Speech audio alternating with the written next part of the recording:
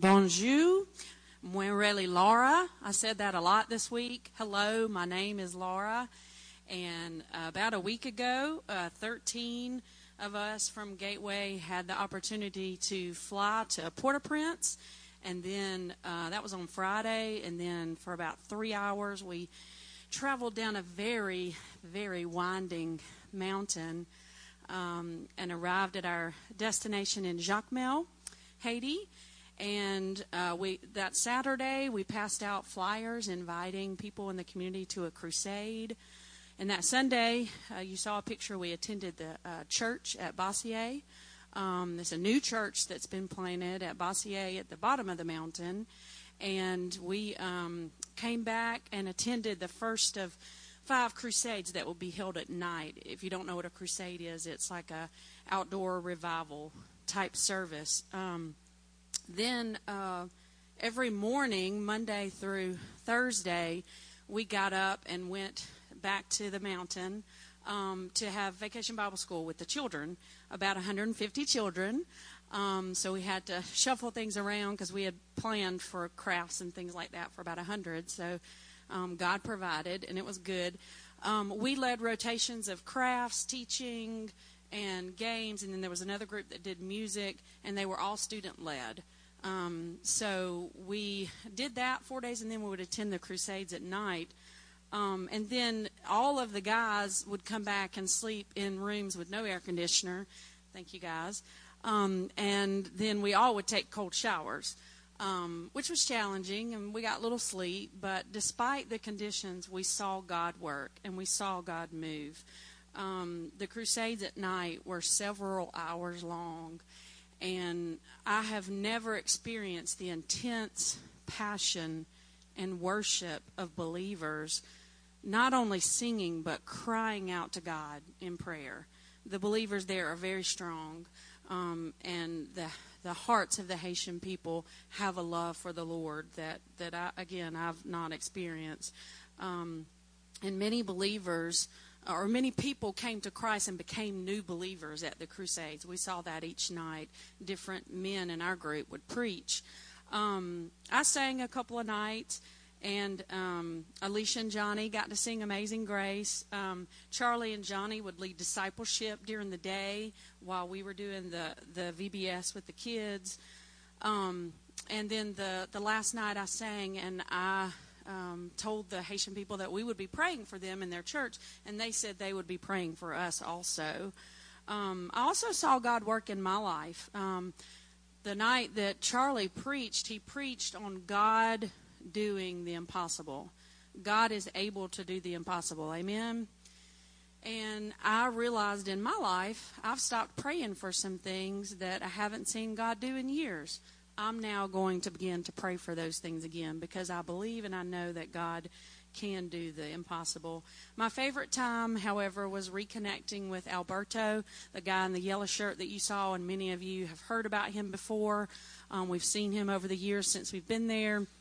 At the top of the mountain, he walked all the way down to the bottom of the mountain, which is like 25, 30 minutes by car. So it took him a while, and we reconnected him on Thursday. And his mom passed away years ago. His dad mistreated him, doesn't really stay with his dad anymore. And a lot of people make fun of him, and he has nothing. But he has our heart.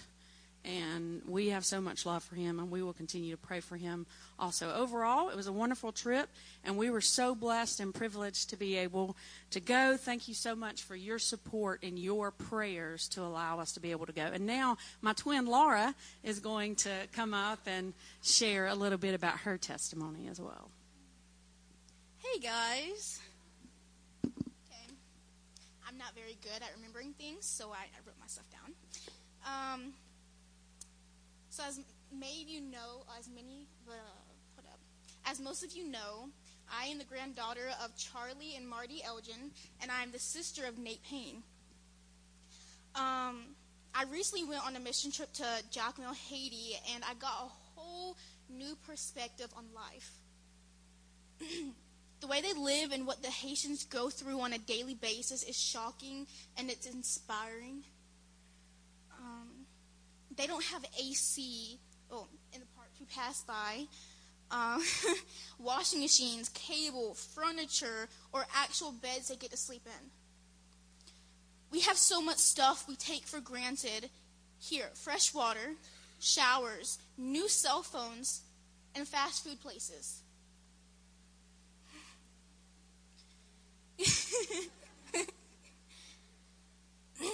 While we were in the air conditioning church, they worship in a hot and suffocating room that they are thankful for.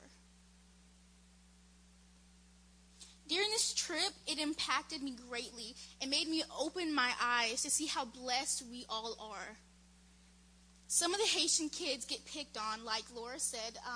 I'm basically saying Alberto, because they don't have clean things, clean water, clean clothes. They don't have food. They don't have a stable home. We have fresh water, while people in Haiti struggle to get clothes, food, clean water, and even shelter. We drive by and see many kids walking on the street by themselves, or you see women with baskets on their heads with food or clothes. My responsibility during this trip was to help with the crafts. My team was Stella Burton, Adelaide Howard, and our leader, Anna Summerford. Sorry. We made multiple crafts, such as necklaces, moon gazers, and other things. The Haitian children were so happy just by the little things we made. The Haitian kids would learn music and songs and dances, and they would teach us it, or they would sing it to us. It made me so happy to see the kids learn about our Savior, Jesus Christ.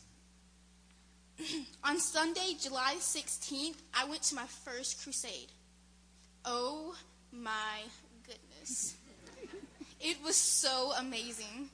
If you don't know what a crusade is, it's an evangelic service outside at night, sometimes in the rain. It rained on us 3 times.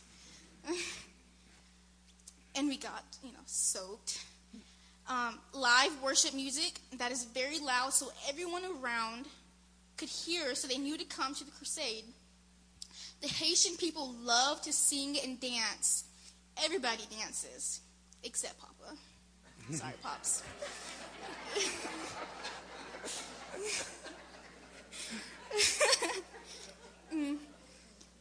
Drew, Papa, and Johnny all preached at the crusade.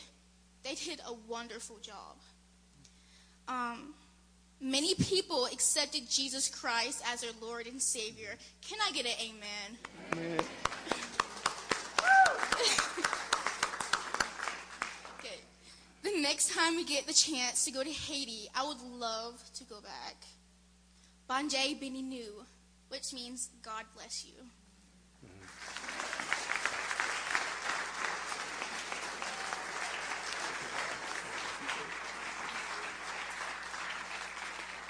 All right, let's pray. We'll close that up. That she covered it all. That was wonderful, Laura. Thank you both, Lauras, for that testimony. Oh, I love how God's providence works in not knowing when they were going to share and the passage we were going to be at in John, and just how things tie in so well to even what I'm going to share today. And it's a privilege to be before you guys. Good morning, Gateway. Good morning. I want to recognize and acknowledge, because it's always such a joy when he gets to be with us, one of our founding members and our dear loved brother. Let's welcome Brother Ray Bozeman. So good to have you, my friend. It's always such a joy to see him and for him to fellowship with us when he can get down here from Wetumpka. So, well, as you guys know, or you may not, our pastor, Grady, is in Minnesota. And Mr. Early, I have to say, geez. Maybe is that close? Geez. Getting close to the accent, but he's up there with some of Julia's friends or family at a wedding, and they had an opportunity to go up with the kids, and first time the boys got to fly in a plane, so it was a big deal for them, and we're just so excited they get to be up there. So pray for them today, and that they'll have a safe trip home. I think they're coming back tomorrow, but Well, I'm really excited to encourage you guys this morning and to share with you as we're going through John. I want to do a brief review because as Grady mentioned last week, when he taught about the adulterous woman and that situation, he mentioned how that was not written by John. It's very clear theologically at the commentaries and historian-wise. That was probably written by Luke and someone else, but for whatever reason, in God's sovereignty and providence, they placed it there in John, in that section right after John chapter 7. They finished that story in there and tied it into that place. So technically today, I'm doing part 2 of Seth's message, which is kind of ties in well. And it's just neat how God did it this way and strategically on putting it in the temple and the feast and that sort of thing. So we're really going to be doing part 2 of what Seth talked about 2 weeks ago. So real quick review. I've got it laid out here. I'm going to kind of read some of this because I need to put in context. Many of you weren't here the past couple weeks. And last week kind of broke the chain of the chronological order of things. So John 7, chapter 7 starts with the Feast of Booths, the Feast of Tabernacles. It's a very, very important time of the Jewish history and church and their religion because they celebrate the wilderness experience when God brought the people out of Egypt into the Promised Land and what they experienced during those 40 years in the wilderness. It was established in Leviticus chapter 23 is when it's first mentioned. And so John, at the beginning of John 7, is when Jesus goes to the Feast of Booths. Why this is so significant, I hope you guys catch this as we go through this gospel and continue to see that, how God in his providence and sovereignty strategically places Jesus at certain moments and certain times for his purposes. You guys know what I'm talking about? There's a reason for it. There's a reason he goes to the festival at this time. There's a reason he goes and experiences certain moments with certain individuals at that specific moment for his purposes. And at this very time, in the beginning of John chapter 7, Jesus already knew that there were Pharisees and rulers and other Jews and those in the crowds that wanted to kill him. He's already fully aware of that. And so that's a part of his posture and where he goes place to place. He knows they're coming after him and they are seeking to kill him. But in John chapter 7, verse 14, it says, in the midst of the feast, Jesus went to the temple to teach. So in the midst of knowing at this huge celebration, there's going to be thousands of people, and there's an opportunity for him to come to the temple with all of these folks coming around, do you think that when he starts teaching, does the crowds spread or do they draw? They draw. They come to him, right? So here he knows, I'm coming back into Jerusalem during this large festival where thousands of people are going to be, who have already stirred things up. I know they're seeking to kill me, but God is leading him where? Right back into the middle of it. Right back into the den, per se. And so in the midst of this, he's going straight to the heart of the temple, knowing crowds are going to gather, knowing the situation. So Jesus has constant dialogue through John chapter 7 in the temple. He starts stirring things up again. Anger is brewing. The Pharisees and the crowd and the rulers have, a little banter back and forth with him. And then at one point, the Pharisees said, I'm sending officers to go get him. It's time to seize him. But on the last day of the feast, as Seth did a great job 2 weeks ago, they celebrated the libation ceremony. And Seth talked about this, that the priest would celebrate the remembrance of God's provision of water in the wilderness. So they would have these pitchers, and the priest would go on this long walk, and it's all symbolic. And then they would come to the altar, and then the priest would pour the water out over the altar. And then as it came down over the altar, it would run down to the people. And as the people saw that, by the thousands, they would witness the ceremony. There was singing and psalms being sung. They would remember when God showed up in his power and his glory in the wilderness and provided water. Okay? So that's literally, they're all standing around seeing this, and Jesus is there in the midst of that. And it's also symbolic of a prophetic symbol where the Messiah or the Christ will come to satisfy their souls. So in John chapter 7, verse 37, Jesus said, if anyone is thirsty, let him come to me and drink. Looking at the ceremony, that's what it's so strategic to see. When God placed him there, the Father led him there. He's looking at the ceremony saying, if anyone is thirsty, as you see this water, come to me and drink. Let me fully satisfy you in every way. Drink of me. And Grady mentioned Seth's statement last week, which is so good, where Seth said, drink of Jesus and not religion or a certain church. But come to Jesus and drink on him. And then the outflow of that, as the scripture says, living waters will flow. And what is the living waters? It is the Holy Spirit. So as we drink upon him and drink of him, the Holy Spirit works and moves in and through us. And what flows out of us is living waters. So as usual, at that moment when he said that, more division occurred. So at the end of John chapter 7, verse 52, if you guys want to open your Bibles to that section right before John chapter 8, that is the closure part where it leads. In John chapter 7, verse 52, they have a little dialogue, the Pharisees and Nicodemus.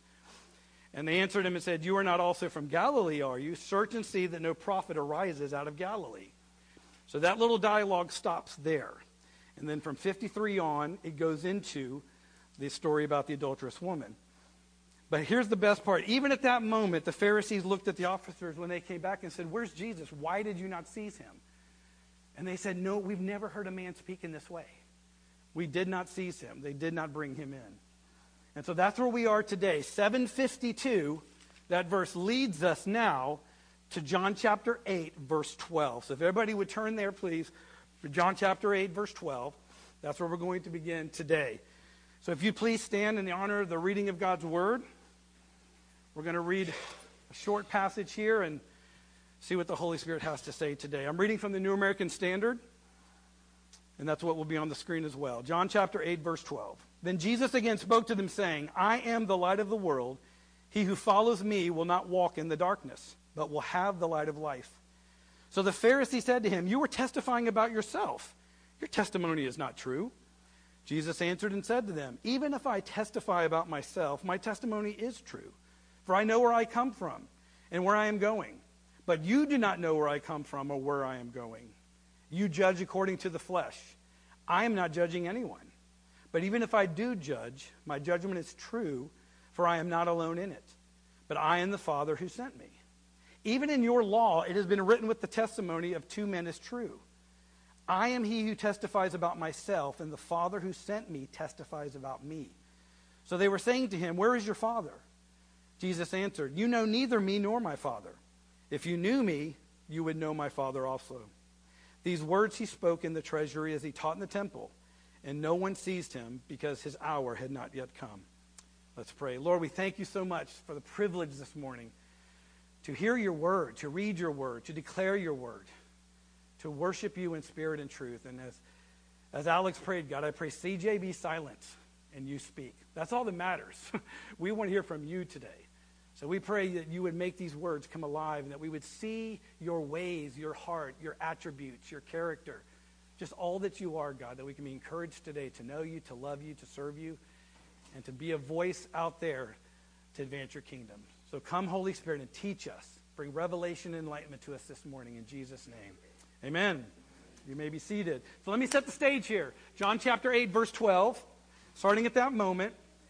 Most theologians and commentaries and things I've read aren't exactly sure of the time, which day this is. Even though Seth talked about it on the last day of the feast in John 7, leading through 52, some aren't sure if it's the exact same day when the libation ceremony took place or a day or so after.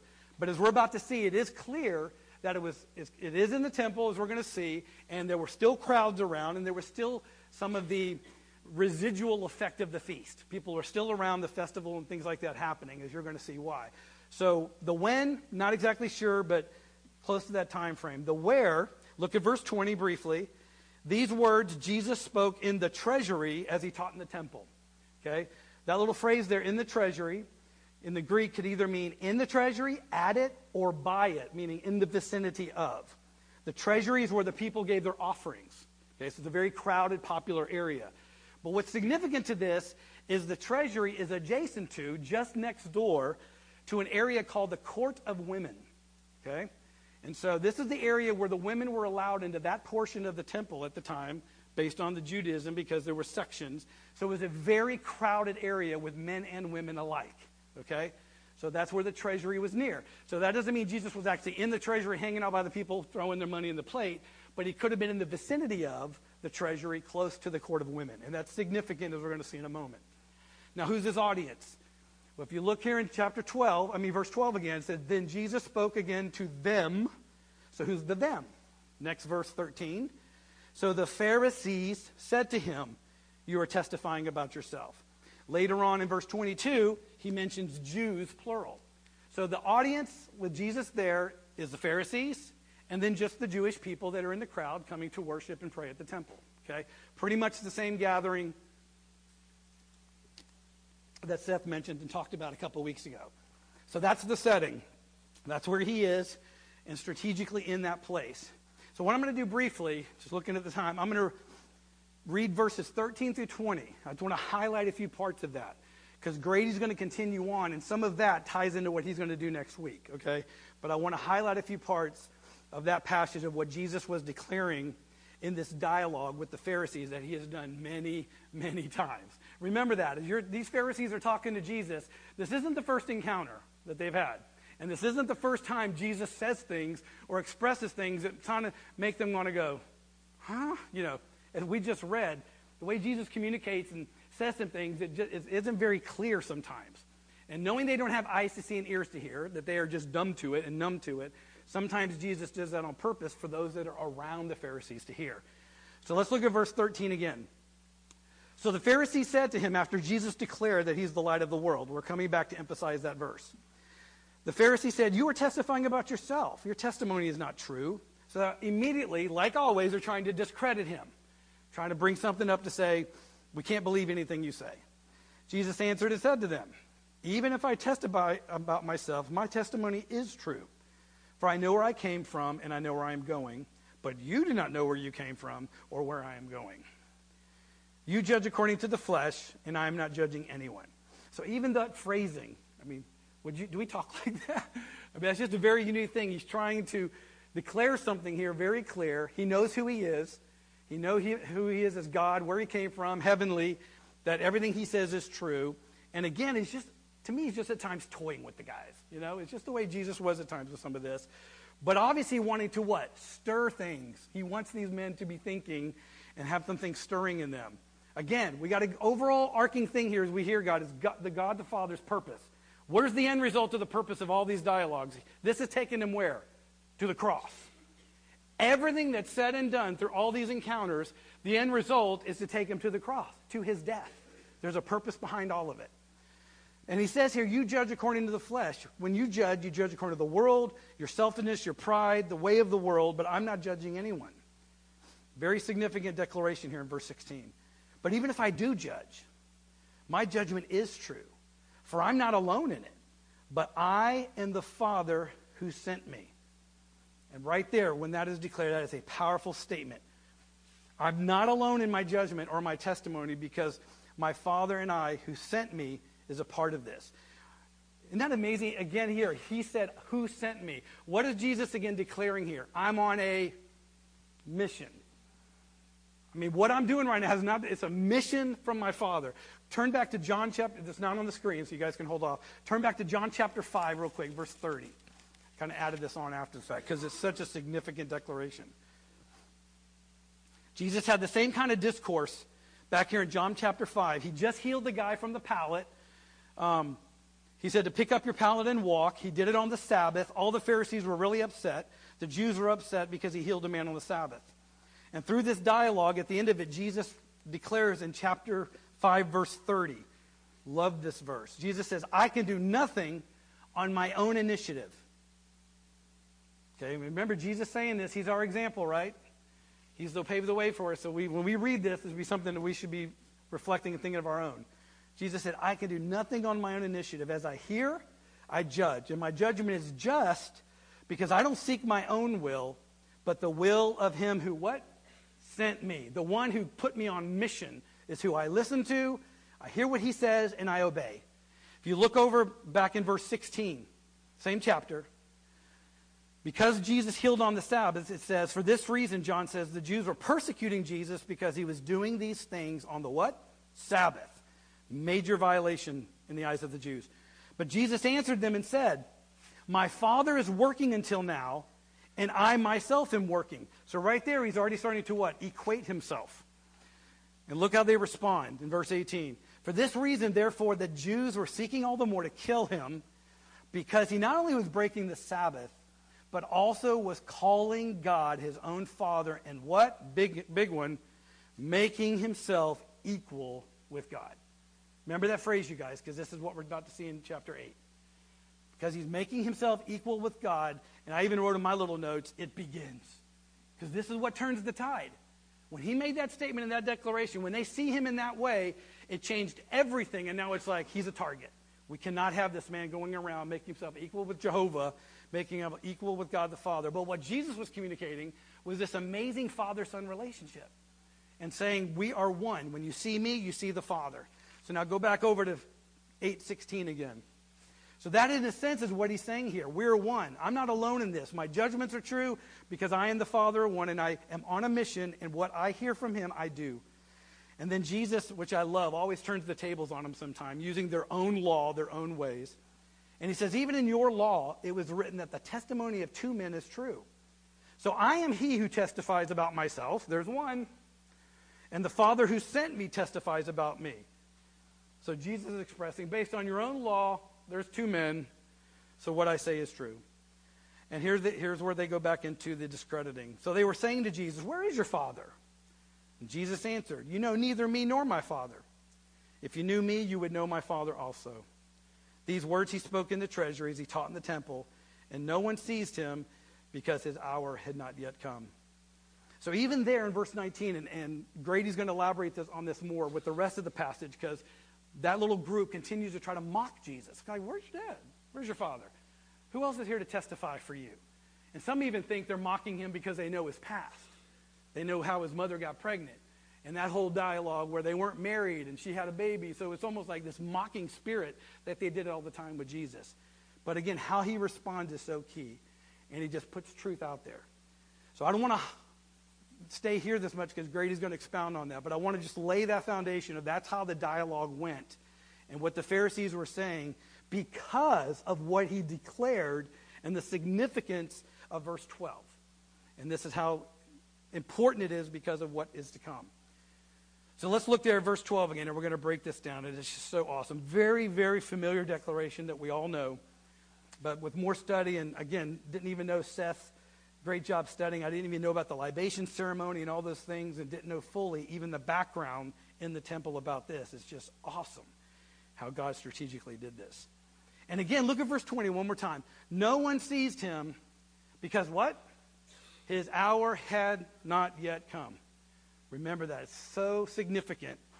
Because again, these guys, just want to remember, these officers were in the temple. Jesus is talking and teaching and all. Ira, can you stand up a second? I mean, guys, look, Jesus is talking.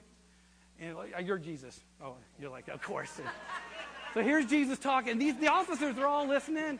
But guys, this is how significant. And please hear this. This brought such encouragement to me just in this simple little thing of this moment. Jesus teaching, they're all around asking questions. And all they had to do was go, you know what I mean? This is it. Grab an arm, walk him out. I mean, they're this close. But the Pharisees came back to the officer and says, where is he? You never heard this man talk in such a way. Well, what was keeping this officer from Jesus? What was dividing right here that said, you can't touch this man? The will of God. And that's significant. The providence of God. You're not touching my son till I say it's time. Period. And they're a few feet away. Thank you, Jesus. So, Jennifer, I know the worst thing I could have done right there for you guys. I'm just kidding. He's going to bring that one up a few times. Okay. But guys, that alone is so significant. God's providence, his control, his sovereignty. He puts things in order. So that's a little nugget. If any of you are struggling with some, Jesus could not even be touched a few feet away because God said, nope, not time. Be encouraged with that moment. And we're going to see how that plays out. So verse 12, what a declaration. Jesus is standing in the temple going, I am the light of the world. He who follows me will not walk in the darkness, but will have the light of life. And why is it so significant? And the first reason it's so significant is the first two words he said. I am. Now, why was that so significant? Well, first off, John is the only gospel that has Jesus, that he encounters and he writes down Jesus' 7 I am declarations. The only gospel that does this, and it's so powerful. Jesus uses I am such and such, I am 7 times, okay, declaring who he is, what he came to do, who he is in his nature. The first one was John 6:35, we talked about a few weeks ago. First one that Jesus says, I am the bread of what? Life. First declaration, I'm the bread of life. And this was the second one, that I am the light of the world. Huge impact before this crowd. The reason is, go over to verse 58 of John chapter 8, same chapter, go over to verse 58.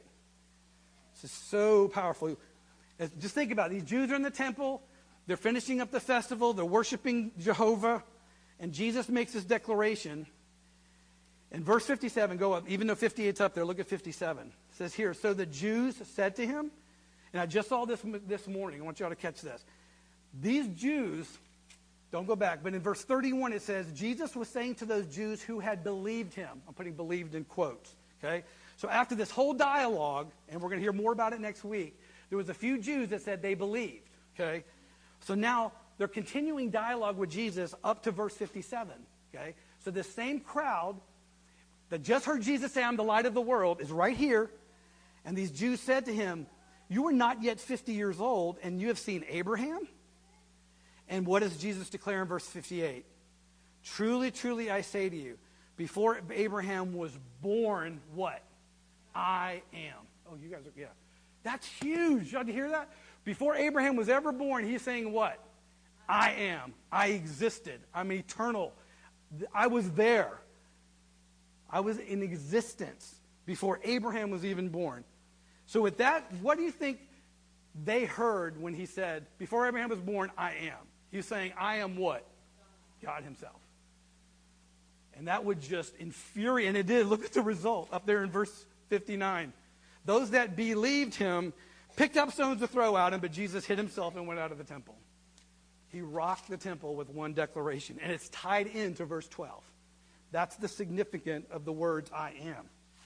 So he said, I am the light of the world. The timing of this declaration is what's so great. Seth did a great job a couple weeks ago about the libation ceremony, unbeknownst to me as I dove in, studied, and different things.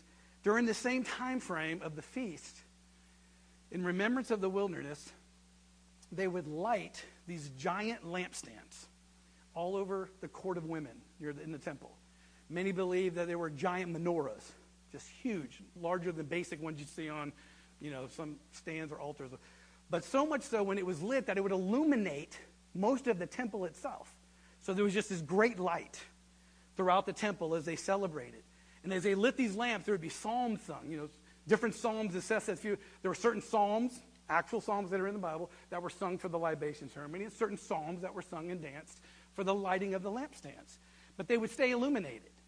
And so this is so cool, and I never knew this. And this is why this is so significant, you guys, in seeing how God works and what he does for his purposes and for the salvation of his people. He's standing there declaring, I am the light of the world. Like literally, look around. Do you see this light? Do you see these lampstands and what they represent? And when the people knew what they represented was the pillar of cloud by day and the pillar of fire by night. And then it just goes, boom. I mean, what an amazing revelation. And at that moment, 3 times before, and this is so great, I didn't notice this until I looked it up a little more, there was 3 great wilderness images declared by Jesus in just 3 chapters. In John chapter 6, he declared, I'm the bread of life. And in the wilderness, what did he provide? The manna. Jesus is saying, I am the new manna. I am the manna. Eat of me. Feed on me. I will nourish you. I'll sustain you. I will give you life. In John 7, what we heard a couple of weeks ago, Jesus said, come to me and what? Drink of me. Because what? He is the everlasting water. You drink of me, you'll never thirst. You will never die as you drink of me. And this one, just in that same procession, Jesus says, I'm the light of the world. I am the cloud by day and the fire by night. And we're going to see what that truly entails. But what's so beautiful about these 3 declarations this quick in the temple is every single thing he declared in its fullness as a whole is everything we need to live. Without it, we what? Die. He's saying, I'm the fullness of it all. I am the feast you're celebrating. Everything this ceremony for a week represents, it's me. And I've come to fulfill it. Every need of life, everything that this ceremony displays and declares, I'm here. And so look at the beauty of this quickly. Okay, Lord help us. Just kidding. Just kidding. But this is so beautiful. The cloud by day and the fire by night. Every time I keep thinking about, even when I used to watch the 10 Commandments and all the Moses movies, this part of it just astounded me as a kid and just seeing how amazing God was during this time. But in Exodus 13:21 is the first time we see this, where God came down during the daytime. Because literally, guys, there's millions of people. It's not like we see in some of the movies where there's this little pocket of folks, hey guys, they're a little crowd, like millions. And how are they going to know where to go? Well, they knew someone had to show up to lead them. And even though Moses is going out going, where do we go? What does God have in mind? So he showed up in a powerful way in this way. So the cloud and the fire, first and foremost, represents God's intimate, continual, visible presence. Every day, nonstop for 40 years. He was near. So in that declaration, one of the first things Jesus was saying, I'm the pillar. I am God near you. I am present. I am visible. I am here to be with you and near you. I'm going to elaborate a little bit after I share the other two. The second thing it did, the cloud by day and the fire by night. First and foremost, when they got to the Red Sea, what does the scripture say? As they were backed up to the Red Sea, nowhere to go, and Pharaoh and his army was coming, what happened? What came from heaven? Pillar of fire stood between them. So there was protection. God showed up in a miraculous way to protect his people. And even the cloud by day provided shade, and the fire by night provided heat and light for safety. So God again showing up and declaring, I am the God who protects. I am the God of safety to come to you. And lastly, and probably close to being the most important other than being there present, because he couldn't do this without being present. And this was just so neat. Every day, even in the beginning, when the Israelites came out of their tents or whatever, they'd stretch and a new day was there. What did they look to? They looked for what every day? That cloud. Because the cloud represented not only his presence, the cloud represented, do we move or do we stay? The guidance of God, the leading of God. They couldn't budge. Now, they grumbled and complained all the time, right? But in their heart of hearts, they walk out of their tent, they look, where's the cloud? Do we stay here today, Moses, or is God what? On the move. Where's he going, and we're going to follow? So the cloud by day and the fire by night represented God's amazing guidance, his leading. And the beauty of that even for us is where he moved, they moved. But when he stopped, they what? Stopped and rested and then just waited. And I think there's some of you that just need to hear that right now, that God may have his cloud or his fire just at a place that's stopped for you. And the Holy Spirit's just wanting to say, it's okay. Come out of your tent every day. Come out of your house every day. Look for it. And rest in him. Wait in him. Because what? He's got it. When he's ready for you to move, he'll move you. When he's ready for you to stop, he'll halt. But the key is being obedient to be led or not to be led. Be obedient to the Lord. So what a declaration this is. In that temple going, I am present. I am here to protect and guide and be your safety. Jesus saying, I'm the light of the world, the only God with you, the only source of protection, and the one who guides. But here's the key with the rest of the verse. But this is only for those who what? Follow me. It's not for everyone. The only ones who can experience my intimate presence, my protection, my guidance, my leading, as it says here, is he who follows me will not walk in the darkness. And this Greek word is so neat, this little phrase, he who follows me. Literally the Greek word means the one who comes and walks the same road with me. And that's what we get see the picture. With the Israelites, you just envision that huge group and the cloud going before them. They're walking the same road where God led. And it literally also means one who joins as an attendant or a disciple. So just like the Israelites did, knowing God provided everything for them, there was no other source but God himself. Because those that grumbled and complained and tried to do it their own way, what happened to them? They died. God's holiness was being established. He's like, you follow me? If you want to do your own thing in this time frame, out there in the wilderness with these other tribes around and armies and other peoples, there's only death. But I'm the source of life. So Jesus is saying, who walks the same road with me, come to me, follow me, will what? Not walk in the darkness. And I love the analogy because the Jews have to be thinking, we remember our forefathers. It's been passed down. We have the Pentateuch. We read Exodus. That if they did not follow the fire, they didn't follow the fire at night, they had nowhere to go. It's complete darkness. Again, what is darkness? Simply the what? Absence of light. There's no machine that emits darkness, right? I mean, we can have flashlights and machines that emit light, but darkness is simply the absence of light. So what a declaration here. If you follow me, if you see me as your only source that Jesus is declaring here, you will never be absent of light. Isn't that an incredible, comforting, strengthening declaration for us? And what he was saying to these people. In darkness, the actual Greek word is like due to want of light, ignorance of divine things, or blindness. So Jesus is saying, you follow me, you walk with me, next to me, along the same road. And as we know, darkness comes in so many forms. Error, falsehood, our sin, our wrongdoing, the works of the enemy as he comes in. And just a little sidebar to show the significance of John as we continue to study. The word darkness shows up only 17 times in the entire New Testament. 14 is mentioned by John. 8 in this gospel and 6 in 1 John. So this is something dear to his heart of what God's communicating to us through John here. I don't want you to walk in darkness, and the only way you're not going to is what? Following the light. Giving your life to the light. And following me and seeing me for who I really am. I'm the only source for it. So if we follow Jesus, if we walk along that same road with him, we join with him, we will experience his light, and we don't ever truly have to walk in darkness. And then what's the result of that? We will what?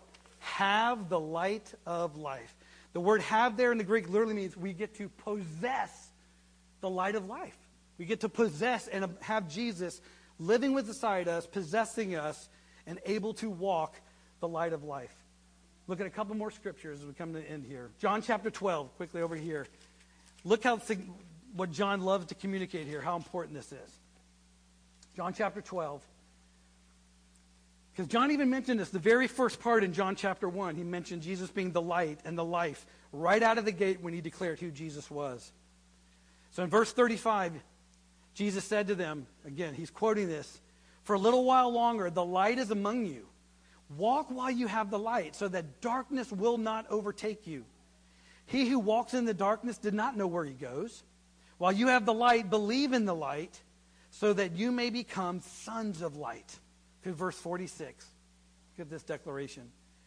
Jesus says, "I have come as light into the world, so that everyone who believes in me will not remain in darkness." Guys, this ties right in with what he declared in chapter 8. "I have come as light into the world, so that everyone who believes in me will not remain in darkness." So what is he expressing as the light? I mean, the light is referenced as the revelation of God, the truth of God, the virtues, the attributes of God, everything God is. He's saying, it's me as light. I illuminate, I emit everything God is. As the triune Godhead, Father, Son, and Holy Spirit, as you look upon me as the light of the world, I emit and radiate the attributes of God. That's who I am. And that is what I'm offering to you. So Jesus is saying, I'm willing to take you from darkness to light, from death to life. And that is what he is offering with that declaration in the temple. You can only imagine the processing of what these people were thinking as they're looking at this temple illuminated and Jesus declaring this and thinking about who God was in the wilderness. Showing up in that way intimately, always available, always there to guide and direct and protect them.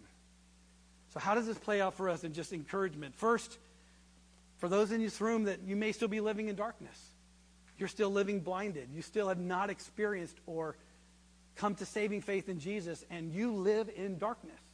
And remember, guys, there's only one or two. There's no middle ground, right?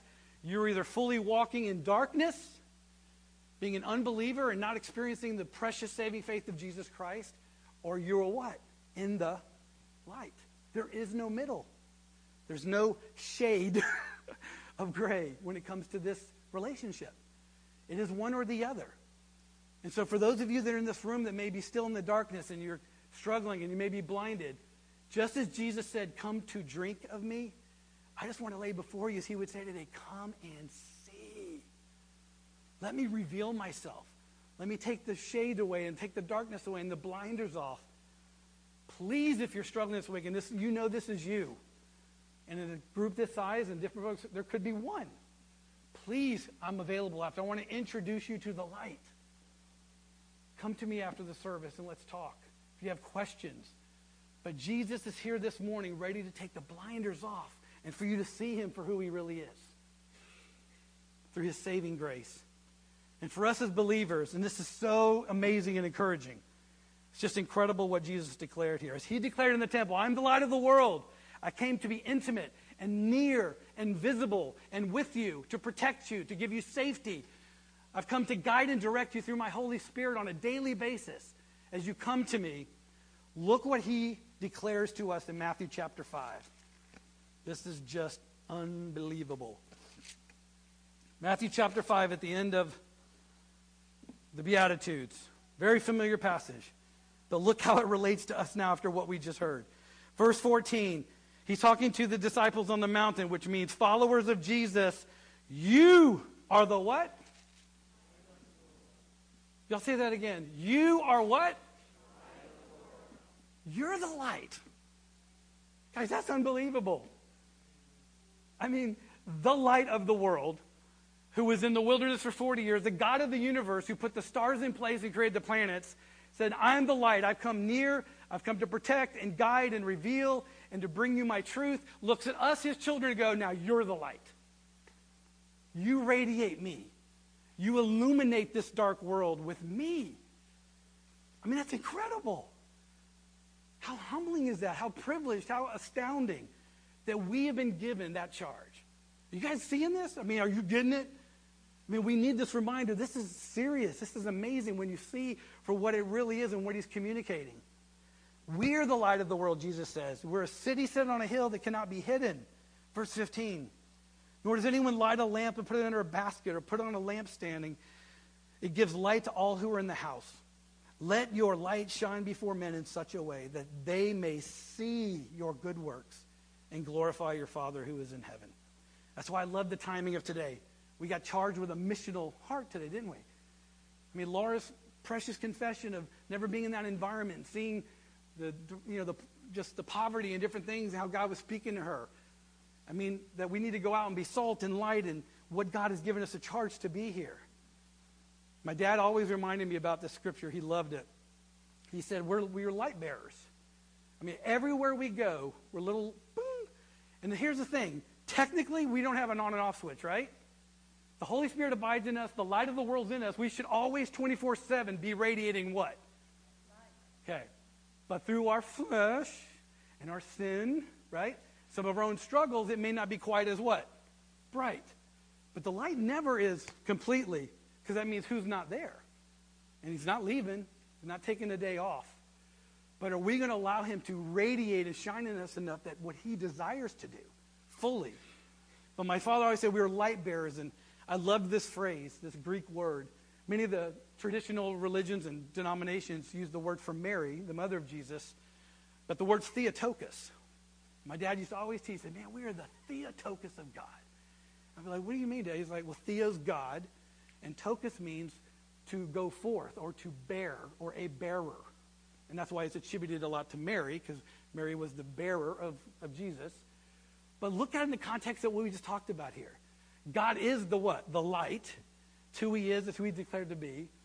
And so we are the Theotokos of God. We are the bearer of his light. We are the one to bring forth his light and his attributes and his ways to a what? Dark world. So that's what we've been called to be. And that's why I love this passage and how it connects with John chapter 8. And what I love is that it's God who does the good works. The world will see our good works as we let the Holy Spirit shine in and through us. And those good works in verse 16, for years I'm like, well, what are they talking about? It goes back to what he referenced in the Beatitudes. That we are good works of humility and gentleness and meekness and mercy. And that we're pure in heart. And that we're people of peace. Guys, every one of us in this room who is a follower of Jesus Christ, who is a Theotokos of God, as you walk out these doors, it's like lighting a match in a dark room. Because what's outside this door? Darkness. You know, Haiti is a dark country, a dark place. Voodoo, evil, false idolatry, all this. But guess what? It's no different here. We try to section off like this country is more evil. It is a dark place in Haiti. And we got to go down and fight. And that's what this team did. There was warfare going on. But the same darkness that rules there, the same demons and principalities and powers, guess what? Montgomery, Alabama. And right now, over this building, there's principalities and powers at war right this second as I'm declaring it. That's the reality we live in. And we're all called right now to walk out and go, and illuminate everywhere we go.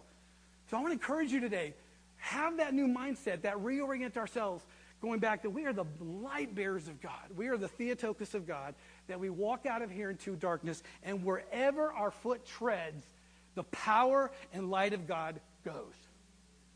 That's who we are. That doesn't change. We don't take it off at night and stick it and put it back on in the morning. It's our identity.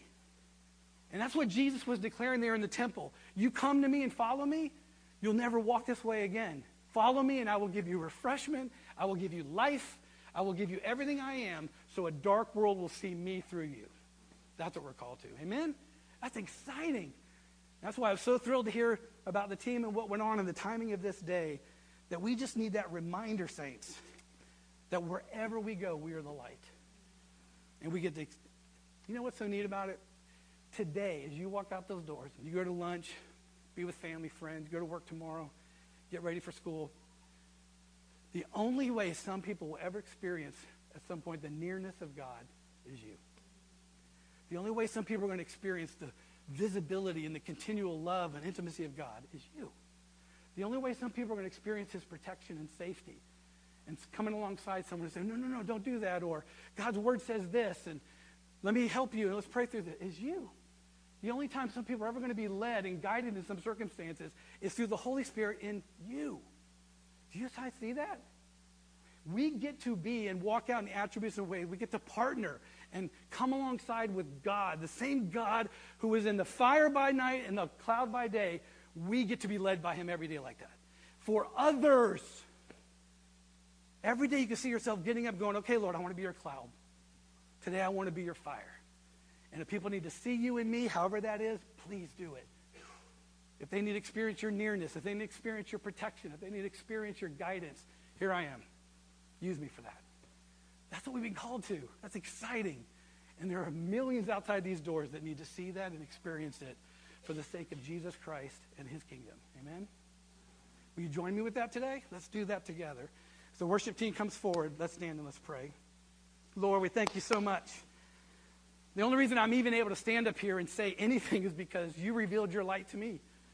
You took away the darkness. You broke through. You revealed yourself. You convicted my heart. You transformed me. And Lord, I pray if there's anyone in this room that has not experienced that yet, oh God, please let them experience your nearness right now. Your love and your mercy, how much you desire to be near to them and protect them and guide them and love them. That you created them for a purpose and a destiny, Lord, for the sake of your kingdom. And Lord, for those of us who are your followers, I pray you give us eyes to see and ears to hear, to kind of nudge in a little closer, that we can see that cloud by day and the fire by night and know when you are near. Know what you desire for us, that you desire to be close with us and guide us and protect us, and you desire us to follow closely and walk with you. And the reason for it is what you said in Matthew 5, so then in turn we can be a light in a dark world. That we can be your ambassadors and people can look at our lives and see you, Jesus. Because darkness is everywhere. And God, when we walk into a situation, light will come forth and the darkness will be spread and pierced. So God, kind of stir that in us today. For us that are your kids, that we would have that reorientation back, Lord, that we are the light bearers of God. We are your Theotokos. That where we go, we bear your light. So bring just conviction, Lord, whatever needs to be done this morning to bring us back to you, to focus us back into you, Lord. We ask you to do that right now as we worship you. The altar is open. You can do business with God there, but let's just focus on the Lord and what he desires for us.